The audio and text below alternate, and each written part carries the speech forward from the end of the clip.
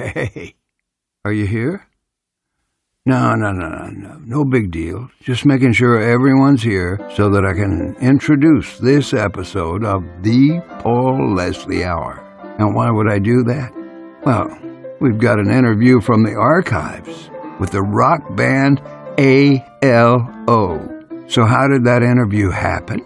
Okay, it happened because Paul hopped on the ALO tour bus. Yeah, it's crazy. You should have seen it. You're probably wondering how Paul felt about that. Well, he has fond memories of that first meeting with Zach Gill and Dave Brogan and Steve Adams and Dan Leibowitz, all who make up that unique band ALO, a.k.a. Animal Liberation Orchestra. Now, you might be thinking this is all well and good, but how can I assist the Paul Leslie Hour in the mission of helping people tell their stories? Well, as the announcer, I recall not long ago mentioning that the number of people subscribing to the Paul Leslie YouTube channel has kind of gone into a slow down. But you know what happened next? We got people to start subscribing again. Yeah, and it's free and quick, fast, easy to do. So you probably know how great it would be if you subscribed, but maybe you're asking if you could throw a coin or a buck to the cause. Well, that's okay too. Just go visit www.thepaulleslie.com/support. But now you're probably curious about when am I going to hear this backstage tape of that first ALO interview? Well, the answer is now. Yeah, it's now. Aloha to the guys from ALO, also known as the Animal Liberation Orchestra. We have Dan, Dave, Zach, and Steve. Welcome, guys. Thanks for welcome. So the first thing that popped into my mind when I started listening to your guys' music is, and I'm sure you get tired of answering this question, how did you come up with the name Animal Liberation Orchestra? Well, it began when we were in college, and we were all very much a product of like the university music department. So it was kind of a bit of a parody. I mean, it resonated with us in the idea that it was kind of a parody on some of the other orchestras that were on the campus. But it was also suggested to us by a friend. We sort of we were looking for a new name. We molded around it, but then we thought it would be cool too, because it was kind of like, at the time we had a big horn section, so it was a little more orchestral just in its look, and we thought it would be, seemed like a good name for like a real rowdy funk band. It was the Animal Liberation Orchestra and the Free Range Horns was the original. So when someone asks you guys, how do you describe your music, what do you normally say? Anyone want to take that? Fun music. Fun music? Fun music. I think that's one thing you could say. I usually say funky and folky and jammy and poppy a little bit. I think we listen to all kinds of music and we bring all that stuff into what we write and create. And there's some improvisational elements to the show and stuff too. Like to stretch songs out, dancing. Oh, great. Okay. One of my favorite songs on the disc I was listening to is Barbecue. And one of the lines really struck me, and that's where we roast all the dreams that never came true. So tell me a little bit about Barbecue. What about the barbecue where we roast all the dreams that never came true? Yeah, sure. This is Zach speaking.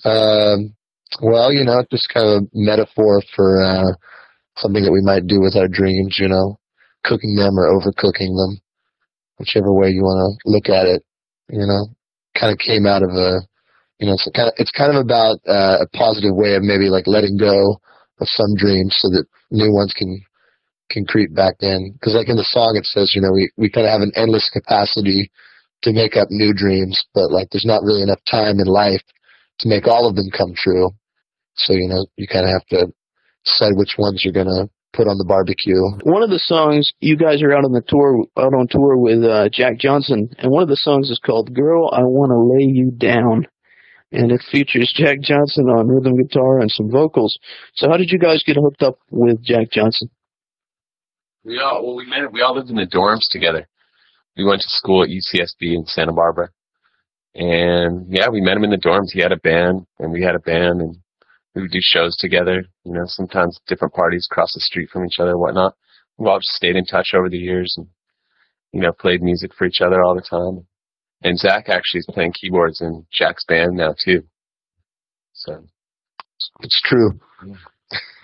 Sometimes we'd have Jack, or sometimes he would offer to come down and like sit in with the band too. So we'd do like a park show or whatever in Santa Barbara, and he would come down and just sit in. We'd play one of his songs. And so there's always been sort of a camaraderie. Yeah, we kind of had we had kind of like a little musical scene. There was like his band and our band, and there was a lot of playing shows together. Then there was a lot of, after his band broke up, there was a lot of just backing him up and showing each other songs and that kind of thing. Just lots of fun. Lots of like late night jams with Jack on the drums. And that's a song also that I think Jack, he kind of early on like heard it and liked it and stuff, and whenever we would have him sit in on one of our tunes, that's one that he liked to do. So it kind of made sense when we were doing our album to see if he was interested to join us on it. So I understand you guys ran into our old pal Jimmy Buffett. It's true. What was that like? Quite exciting. First I thought it was Jack's dad because I came up from behind, but then I realized it was Jimmy Buffett quickly. It was really great. I mean, yeah, it was cool. It was neat. He was a nice guy. It was cool to see, I thought, how Jack's audience just immediately, they were so excited. I mean, obviously just the fact that it's Jimmy Buffett, but I think even musically there's sort of it's a kinship, and it was really cool to see how he just fit right in, this whole night of music, and then all of a sudden, sometimes someone comes and sits in, and it's like it takes it outside for a second to something different, but it just felt like part of the show. Real natural. I noticed that there was a ukulele, and I'm trying to pick up the uke myself. Oh. I'm a huge ukulele fan. Have you guys heard of Jake Shimabukuro? Yeah. He rocks. He rips, to say the least. So tell me about the song Spectrum, and it's kind of got like a little island sound to it with the ukulele and the congas. It's a really cool song. Yeah, it's just kind of, we've been to Hawaii a bunch of times, and I think Dave's got an ukulele and I've got an ukulele, and it's definitely a sound that we use a lot in the band, especially recently. I think Spectrum was maybe one of the first experiments with it. There's a lot of new songs that kind of use it as well. You didn't start out with that feel either, right? I remember you played me a version you worked on with my brother. Yeah, there's a different version of that song floating around. Yeah, it's kind of neat how songs sometimes, they start one way and start bringing other instruments in. It takes on a whole new feel. So Dave, how did you pick up the uke? I just picked it up kind of through osmosis from Zach. I saw Zach got one. I wanted one too. But it just seemed like a really easy kind of version of a little guitar to carry around, because for writing, because I do a lot of writing on guitar and stuff. And usually when we're on tour, we're in very confined vehicle and we can't bring a lot of extra stuff along. There's just room for my drums. So I thought the uke might be cool, kind of. But I mean, I never would have got one if we go to Hawaii pretty regularly. So they're a little cheaper over there, and one was in the shop and I just got it. It's a sweet little instrument. Yeah, it is. It's great. We joked about starting like a ukulele band, like getting like the baritone and the tenor. So Yeah. They haven't done it yet, though. Oh, will I hear any ukulele tonight? I think so, actually. Yeah, right at the start. First song. Right on. Yeah, we're into the ukulele. Oh, cool. Pro uke. We just did a show with Jake Shimabukuro. Oh, really? I called it, Here's Uking at You. And there's another song called Wasting Time, Isla Vista song. And I really like that one, too. So tell us a little bit about that one. Brogan. Well, it was just kind of like, I just wanted to talk about, like, kind of what my day-to-day life was like at the time that, we were living in Isla Vista. It was kind of like post-college for me.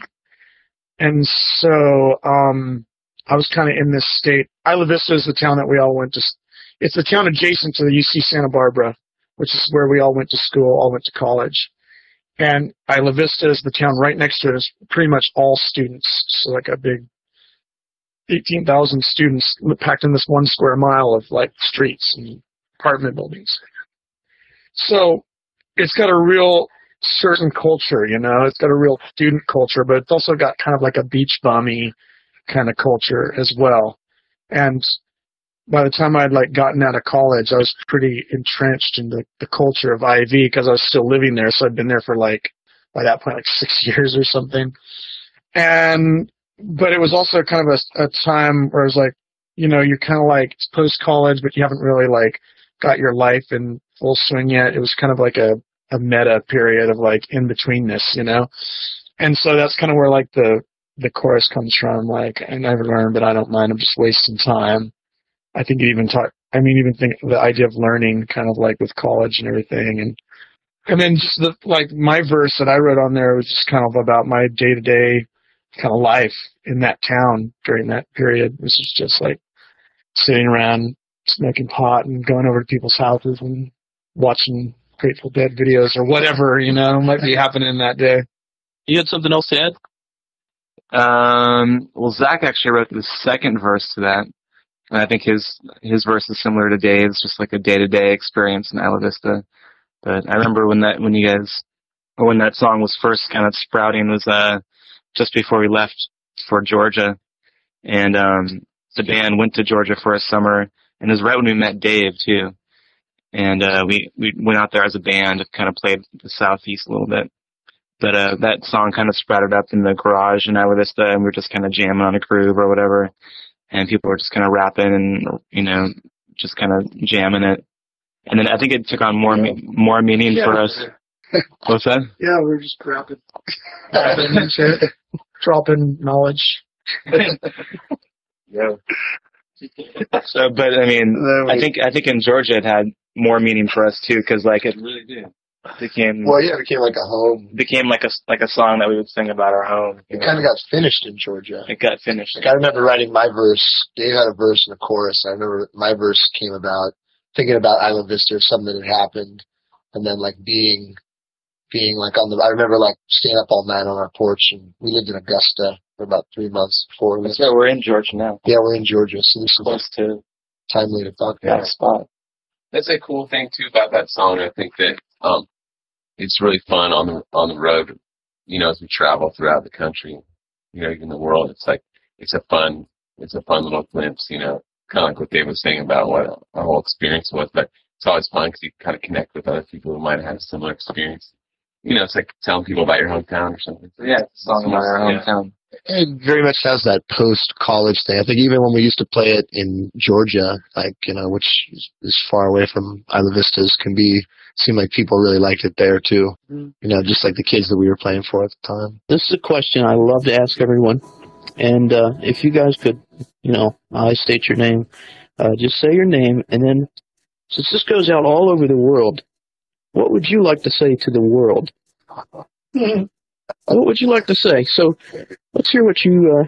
What would I like to say? What would you like to say? Wow, that's heavy. Wow, that's heavy. I mean, a lot of things pop into my mind. So what's the one thing to say to the world, huh? The first guy's got it rough. When you guys, I got it rough. I'm kind of working this out. You gotta allow time. I don't think you have to.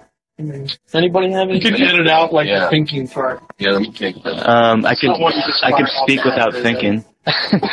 Free thinking, but say it. Let's hear it. Do you want me to do an I statement? Is that just say this is whoever and. Oh, okay. This is Steve Adams from ALO, and I'd like to say, well, to the world to encourage compassion and understanding and patience. And there's so many things that are, you know, going on in the world today, in our country and every other country, you know, in the world really. And I hope we can all work it out together so we all feel good about who we are in this time and place. And Zach? Well said, Steve. One thing that I would say to the world, if I had a chance, this is my chance. This is it. Well, something about trying to have a good time, but obviously you can't have a good time all the time, but always trying to make every time good on some level, even if that's a time of mourning, trying to, I don't know, I'm just rambling. Oh, that's good. That's a tough question there. It is a tough question. I've never answered it myself, but now it's time for Mr. David Brogan. What would I say to the world? You got yours? I got mine, yeah. Right. If you want more time, Go for it. Yeah. David Brogan's going to take a break. Here we are.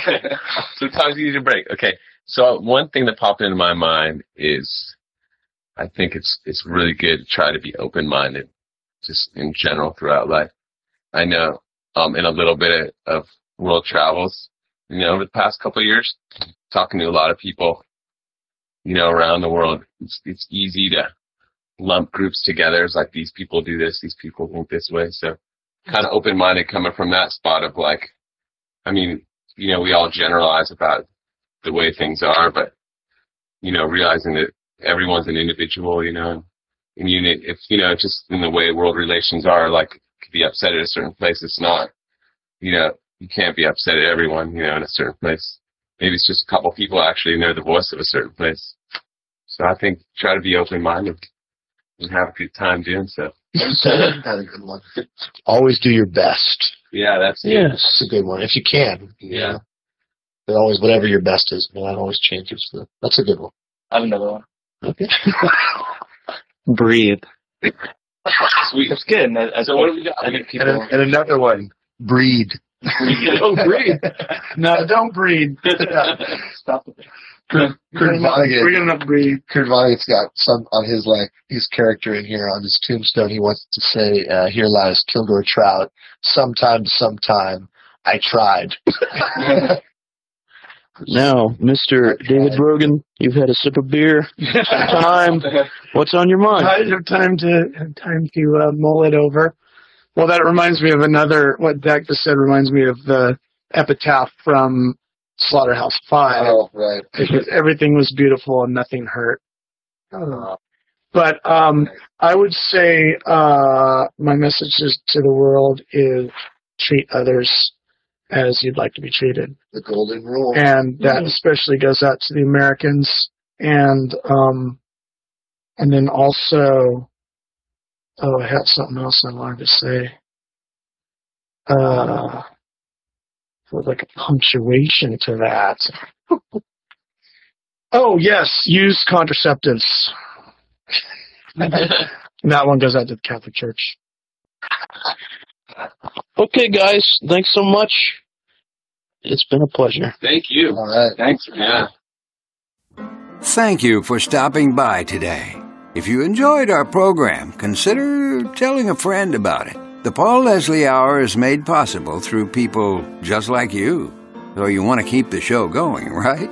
Go to thepaulleslie.com. That's thepaulleslie.com. Click on Support the Show. And thanks to everyone who contributes. Performance of the intro music is courtesy of John Primorano, The Entertainer, written by Scott Joplin. End credit theme music is courtesy of John Primorano, the traditional song Corina Corina. Your announcer is Dan Gold. Hey, that's me. The show is hosted and produced by Paul Leslie. And we'll see you next time on the Paul Leslie Hour.